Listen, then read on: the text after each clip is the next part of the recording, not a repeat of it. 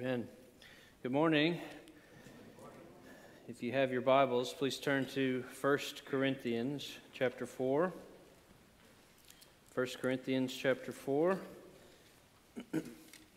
We're continuing our study through Paul's letter to the church in Corinth. Some of you may be quite relieved to hear that we've rounded a corner in this letter. He's been making a long argument for the first 3 chapters, and today we'll begin to discuss Paul's defense of his own ministry. He had been talking about the divisions, the factions that were bubbling up in the church in Corinth, this young Greek church, and now he's defending his own work among them. The Corinthians were maligning Paul. He was weak, he was unimpressive, he was nothing special, and so they wanted to move past him. They were perhaps grateful for his initial work, thankful for what he had done at the beginning, but they've kind of outgrown him. They've moved on to more mature wisdom. They have more refined taste. They're more sophisticated, they think, than perhaps they used to be. But Paul, again, brings them in this passage back to the fundamental truths of the faith, truths related to who we are, to who God is, and what God has done. And this is significant because if we get any one of those things wrong, we will have all sorts of problems, as we'll see. We might be tempted to fear man rather than fearing God, be tempted to be prideful and arrogant, to be anxious, to be worried, to be timid and fearful, unstable, or we can even be depressed and discouraged. But Paul reminds us that the solution to these problems, all of these problems, is Christ. Christ is the great liberator, the great rescuer, the one who releases his people from slavery to sin and fear of condemnation and grants them not only pardon, but eternal rewards, which is a comfort to our souls. So let's read about this God and about the comfort that he gives in chapter 4 of 1 Corinthians, verses 1 through 5. Hear the word of our Lord. This is how one should regard us, as servants of Christ and stewards of the mysteries of God. Moreover, it is required of stewards that they be found faithful. But with me it is a very small thing that I should be judged by you or by any human court. In fact, I do not even judge myself, for I am not aware of anything against myself, but I am not thereby acquitted. It is the Lord who judges me. Therefore, do not pronounce judgment before the time, before the Lord comes, who will bring to light the things now hidden in darkness and will disclose the purposes of the heart. Then each one will receive his commendation from God. Thus ends the reading of God's holy and perfect word for us. Let's pray and ask the Lord to bless our time. Father, we ask that you would speak. You are the one who spoke at the beginning of time and brought creation into existence. You have spoken through your Son, and we ask again by the power of your Holy Spirit and his ministry among us that you would speak through your word, that the words heard here today would not be mere human words, but they would be your truth, your words, that you would conform us more into the image of your Son, that you would mold us and make us. You are the potter, and we are the clay. Help us to come expectant, full of faith. In Christ's name, amen. In our text this morning, I'd like for us to notice 3 things about Paul. 3 things that we could remember in these categories: his role, his judge, and his comfort. Paul's role, Paul's judge, and Paul's comfort. Let's look at the first 2 verses, and we notice Paul's role, specifically how Paul viewed his own role. He says in verse 1, this is how one should regard us, as servants of Christ. Older translations put it this way, ministers of Christ. And significantly, Paul does not here use the normal words that we would expect. He doesn't say we serve as ordinary bondservants or as slaves of Christ, doulos in Greek.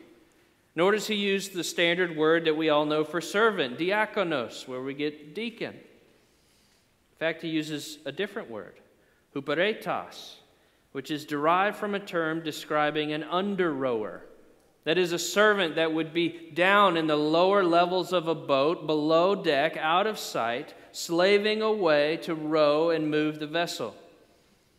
Even more than a slave who's not only deep in the bowels of the ship and far from the Corinthian conception of leadership glory, this person is working away without being able to see the direction and progress of his labor. He's down in the boat. He's in the hole. He can't tell where the boat is going or how far they've been or how far yet they have to go. His job is to faithfully row, to faithfully obey, to quietly work without jockeying for a better position, and to trust the leadership of the captain. That's his job.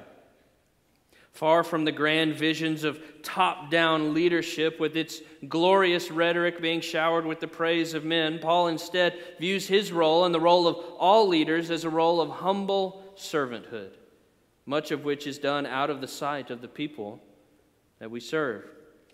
But he doesn't just describe his role as an under-rower, he also uses the language of a steward. Again, verse 1, this is how one should regard us, as servants of Christ and stewards of the mysteries of God. A steward is someone tasked with guarding and protecting something that belongs to someone else. He doesn't possess the rights of ownership. He merely safeguards whatever it is, whatever has been entrusted to him, until the owner wants the item back. That's how Paul views himself, a steward. And significantly, we note the steward does not possess. He's not the owner. He doesn't have full rights. He merely guards something that's valuable and stands in the place of the master, looking out for the best interests of the master in his absence. And of what has Paul been made a steward? He says the mysteries of God himself. The mystery here doesn't mean something vague and undiscernible or magical. When Paul speaks of a mystery, he speaks of something that was previously hidden or unclear, but now has been revealed. It's been brought into the light. He's talking about the message of the cross. He's talking about the gospel, the life, death, burial, resurrection, and ascension of Jesus Christ on behalf of his people. Paul is, and all ministry leaders are, stewards of a message, a particular message, and are thus called to steward that message with faithfulness. In one sense, in a very real sense, all Christians are called to speak the gospel with faithfulness and clarity, but pastors, ministry leaders in particular, must be faithful stewards of the mystery. We must be found faithful. It is not our message. We are not the owner of it. We can't tamper with it or adjust it or tweak it. We are stewards. We are not the master of the message. We can't shy away from preaching the hard text or unpleasant doctrines. It's not our message to adjust. All Christians and ministry leaders in particular are called to be servants, quietly rowing away in our areas of service, also seeking to be faithful stewards, to be caretakers, to be ambassadors, the New Testament says, carefully delivering a message of God's truth that has been entrusted to us. That's Paul's role, and that's our role. We don't all serve in the same capacity. We're not all apostles like Paul. Not all of us are pastors or deacons. But we're each called to act as humble servants and faithful stewards of the responsibilities and the authority that we have been granted in this life. But if we take a moment to reflect, we're not usually so noble in our view of our roles, are we? If we think hard and reflect upon our lives, we tend to either exaggerate and overestimate our importance, the importance of our role and our contribution, or to demean our role. We flatter ourselves as indispensable ones, or we debase ourselves as meaningless. Have you ever noticed that temptation within you? For example, sometimes we think that our work, that our presence, that our importance is the crucial cog that keeps the whole system running. Because of our pride, we get a little Messiah complex, and we believe that we're the ones that have to do everything or that have to direct everyone else. If I don't do it, it just won't get done right, we may tell ourselves. An attitude like that leads to all sorts of problems. We usually get impatient with others, and we speak unkindly when they're not doing things the way we told them to do them. Or maybe we view our role a little differently. We have such an inflated view of ourselves that we become a little overly sensitive. We take everything, every comment, every interaction as a personal attack. If someone voices an opinion that's anything other than complete agreement and praise of our work, then we see them as a backstabbing traitor, or at least as an obstacle who's impeding our progress. If someone suggests that I even do something differently, then I might get offended because they're questioning my intelligence. Who do they think they are? Hypersensitivity related to one's role is a sure sign of pride. But the pendulum can swing the other direction too. Pride can make us either overinflate our view of ourselves, or it can tempt us to demean ourselves and our role. Pride and the devil can tempt us to think that because we aren't the ones in the spotlight, our work is meaningless. Just because I'm not the one serving in a public capacity, just because I'm working quietly behind the scenes, just because nobody sees or notices what I'm doing, therefore my work must be worthless. That's what the world tells you. That's what Satan wants you to think. The world wants you to think that all forms of service are slavery. They're worthless. The world tells you that if a woman isn't serving in the same way as a man, then she isn't equal and she's demeaned, which is a lie from Satan. Likewise, the world wants you to think that you're not important if you're not the one on top. You're not meaningful unless you're calling the shots. You don't really matter unless you're on the stage, unless you're in the spotlight. But all this is rubbish. It's wrong for multiple reasons, and I'll give you two. First, this is wrong because it's the opposite of how the kingdom of God works. Christ makes clear the logic of his kingdom is upside down from the world's logic. The world says that those who are on top are the ones that matter. Christ says the first will be last. The world says that those serving quietly and selflessly are just doormats being trampled upon. But Christ says those that are last in this world will be the first in the kingdom of heaven.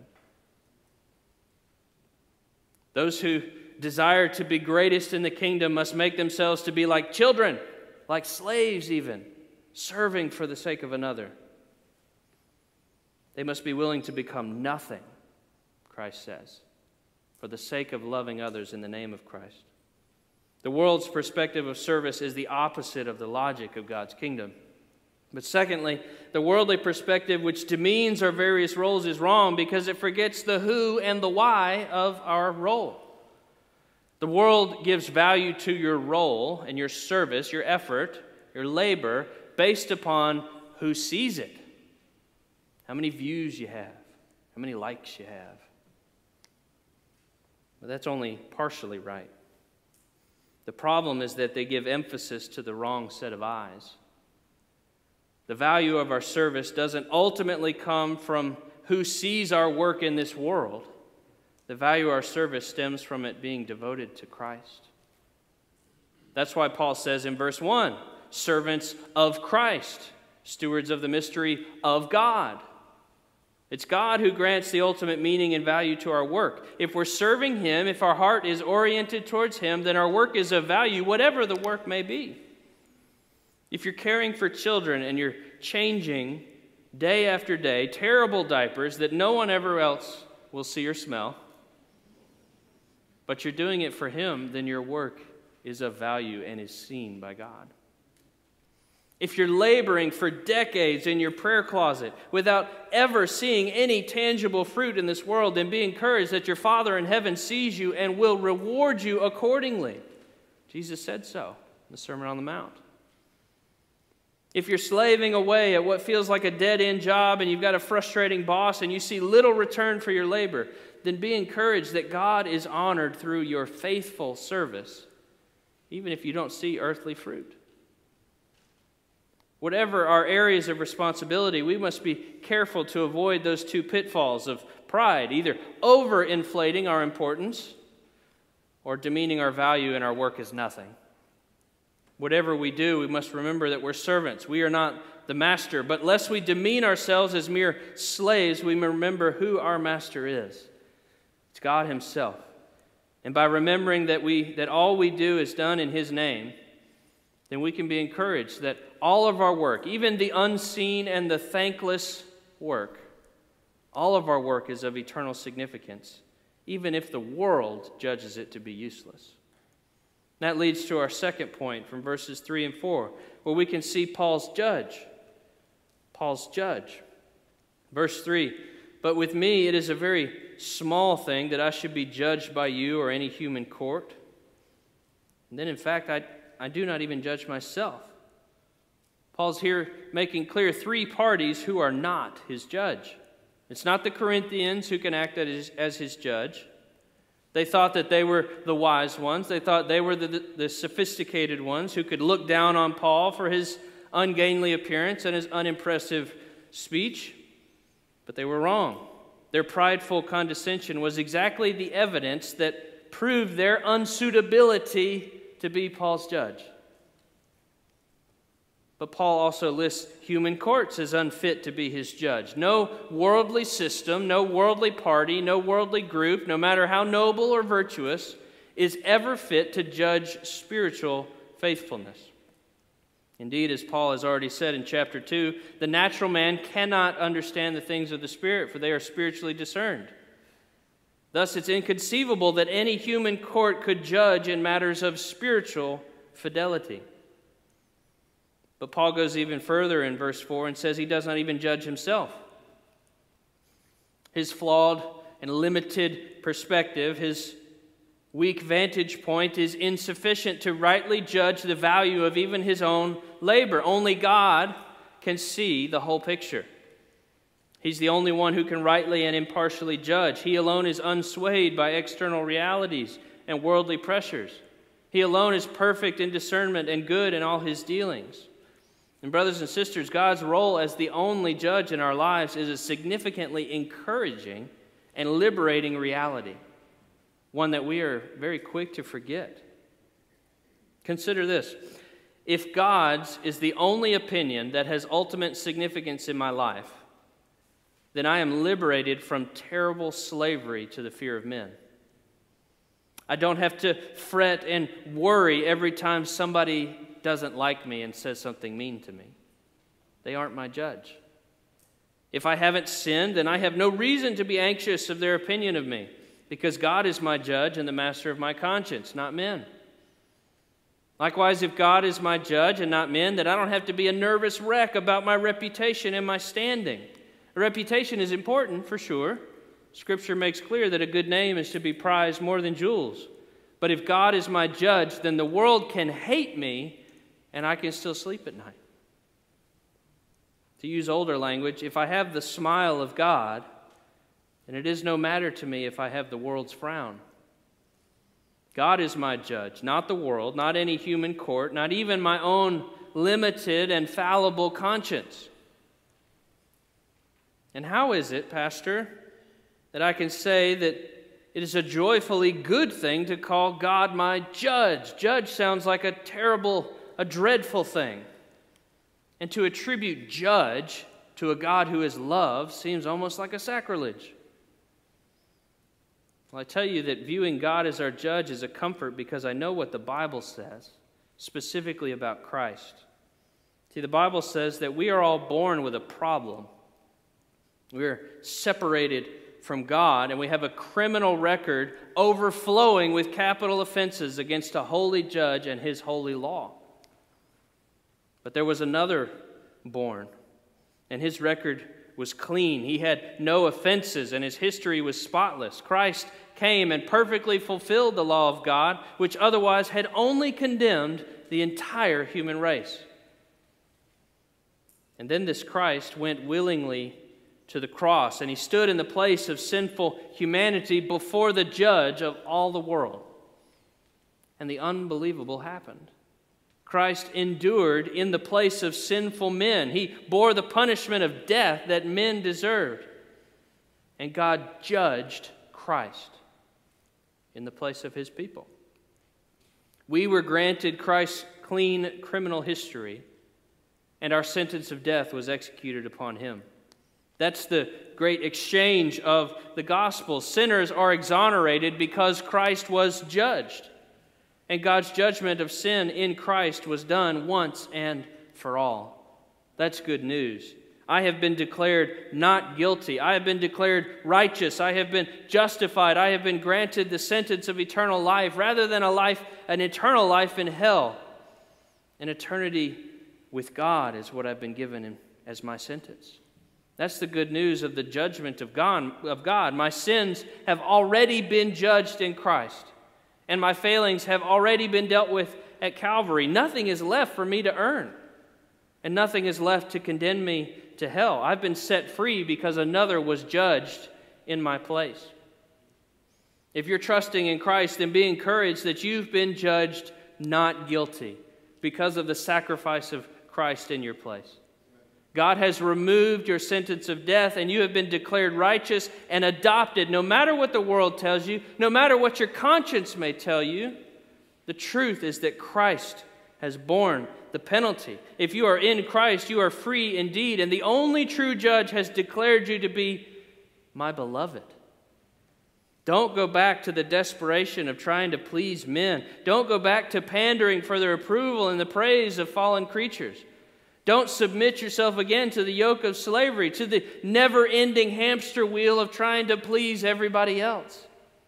Think long and hard about what God's judgment of you in Christ means, and be encouraged by the liberating truth of Christ being sentenced in your place. But if you're not trusting in Christ today, then I warn you that God's role as judge should categorically frighten you. You have no legal covering for your sin. You have no atonement to grant you a not guilty verdict. You will be exposed. That's part of what Paul says in verse 5. God will bring to light the things now hidden in darkness and will disclose the purposes of the heart. God sees the innermost reaches of our hearts. God knows the twisted and selfish motives. God sees the dark thoughts and the depraved impulses. God's vision is not obscured by a polished exterior or deflecting good works. Scripture says he will not be mocked. And on the basis of these things, I urge you to see your sin and see God as judge and run. Run away from your sin and run into the only hope of salvation you can have, which is Jesus Christ. Jesus is the only one who can take care of your problem, which is sin and guilt. He can free you from enslavement to sin because he has defeated sin and death in the cross. He's overcome the power of sin, which is death, by his own resurrection from the grave. The worst thing that the world can throw at him could not subdue him. His power and his purity have been demonstrated when he walked out of the tomb on the third day and later ascended to the right hand of the Father in heaven. But not only can you be free from enslavement to sin, he too can free you from the guilt of sin. You see, guilt and fear of condemnation, is what drove Adam and Eve to hide in the bushes after they sinned against God. And fear of condemnation likewise paralyzes many of us today. But the good news is that Christ liberates us from the fear of the guilt of sin and the fear of condemnation because he bore the wrath of all of his people on the cross. You see, they cannot be condemned again for something already judged at Calvary. I'm going to repeat that because it's very important. You cannot be condemned again for sin that he has already judged in Christ. There is therefore no more condemnation for those who are in Christ Jesus. Romans 8. No more condemnation.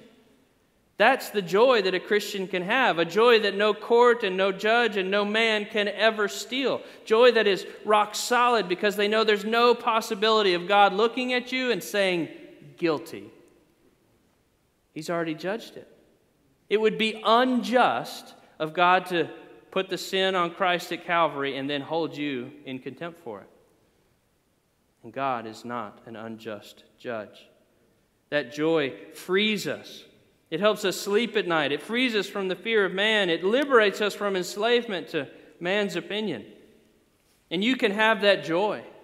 Trust in Christ today, and you can have that joy regardless of who you are or what you've done. No one's too old to experience this joy. Nobody is too far gone. Nobody's record is too long. No sinner is too corrupted. Christ has borne the worst of sinful man's guilt on the cross, and his righteousness is powerful enough to make the vilest of sinners clean. What more could you want from a Savior? What is lacking from Christ's work as a Redeemer? What reason could you have to reject the offer of grace extended to you in Scripture? Trust in Christ today. Believe today, and you too can embrace the joy of having a judge, the judge of the whole universe, declare you to be not guilty, as Paul's judge had done of him. Third, and finally, we've seen Paul's role and we've seen Paul's judge. Now let's look at verse 5 and see Paul's comfort. Paul's comfort. Therefore, do not pronounce judgment before the time, before the Lord comes, who will bring to light the things now hidden in darkness and will disclose the purposes of the heart. Then each one will receive his commendation from God. Paul here urges the Corinthians not to judge him prematurely, not to judge his ministry. In their pride, the Corinthians were writing Paul off. Paul wasn't flashy. He wasn't attractive. He wasn't winsome in the eyes of the world. His ministry was rather plain. He just talked about Jesus and the cross a lot. He didn't have many bells and whistles. He wasn't going to attract the world into the church. And so they judged that he was inferior. But Paul warns them not to judge too soon. Don't judge a ministerial book by its cover, so to speak. See, the people of God can be tempted to judge their leaders as if the congregation is the one who is ultimately responsible to adjudicate matters of faithfulness. That's misinformed. It is true that while the scripturally bound congregation is the highest earthly authority in the church is called to proper judgment of the character and work of a man, God himself is the final judge. God will be the ultimate arbiter of ministerial success and faithfulness. God is judge, as we discussed earlier, and this judge will expose what is currently hidden. God will investigate. He will make clear that which is currently masked and cloudy. And then Paul concludes this section with, then each one will receive his commendation from God, or we could translate it, each one will receive his praise from God. The main point Paul is making here is that the Corinthian evaluation of his ministry was on the basis of a worldly standard of success. Paul instead is urging the Corinthians to remember that God is the final judge, and God judges faithfulness, not fruitfulness. The world judges according to the outward appearance, but God judges the heart. And this, again, is a great encouragement to us, related to what I said earlier about rewards. God sees the heart of a man, and he will commend him according to his faithful labor, not according to the fruitfulness. And so for a minister, this is a great relief. I will be commended based upon the things that I can control and not the things that I cannot. I will be judged according to my faithfulness to the task of preaching the word with faithfulness and with prayer, not according to the number of converts that are made, not according to the number of baptisms that come. But as a Christian, this news is encouraging as well. You will be commended based upon your faithfulness in your role, not according to the fruitfulness of your ministry. Going back to the language of the preceding chapter, we are called to faithfully plant, to sow, and to water, but only God can give the growth. We're called to faithfully instruct, to faithfully parent and shepherd, to faithfully serve, but we trust the results of that service to God. He's the one we trust with the results, and we can sleep at night trusting that God will reward faithfulness, even if we don't see the fruit in this life. God sees your prayers. He sees your sleepless nights up with the baby. He sees your striving in prayer. He sees your tearful pleading. He sees your diligent plodding day in and day out in the Christian life. And He will commend you for it. Not because your works are perfect, not because you're so great and wonderful. Remember that Paul views this whole section under the banner of, I'm a servant of Christ. Paul's not so wonderful that he's earned the commendation and the eternal rewards for his awesomeness. God's grace has done it all. But we can be further encouraged that God's grace overflows even to us being drafted as servants in His kingdom, even to us being under rowers in His great vessel. who share in the joy of the labor, and who will taste of the gracious rewards and the blessed commendation of the Father. Just as Christ heard from heaven, "This is my Son, in whom I am well pleased," so too will we hear the words of our Father in heaven, who will express his good pleasure in us and will commend us for our labors and faithfulness in this life. May we all press on in the faith, encouraged that God sees our work and that he will commend us accordingly in due time. That was Paul's comfort, and that can be our comfort as well. Amen. We get to conclude this morning by celebrating both our Savior and our unity together by breaking bread at the Lord's table.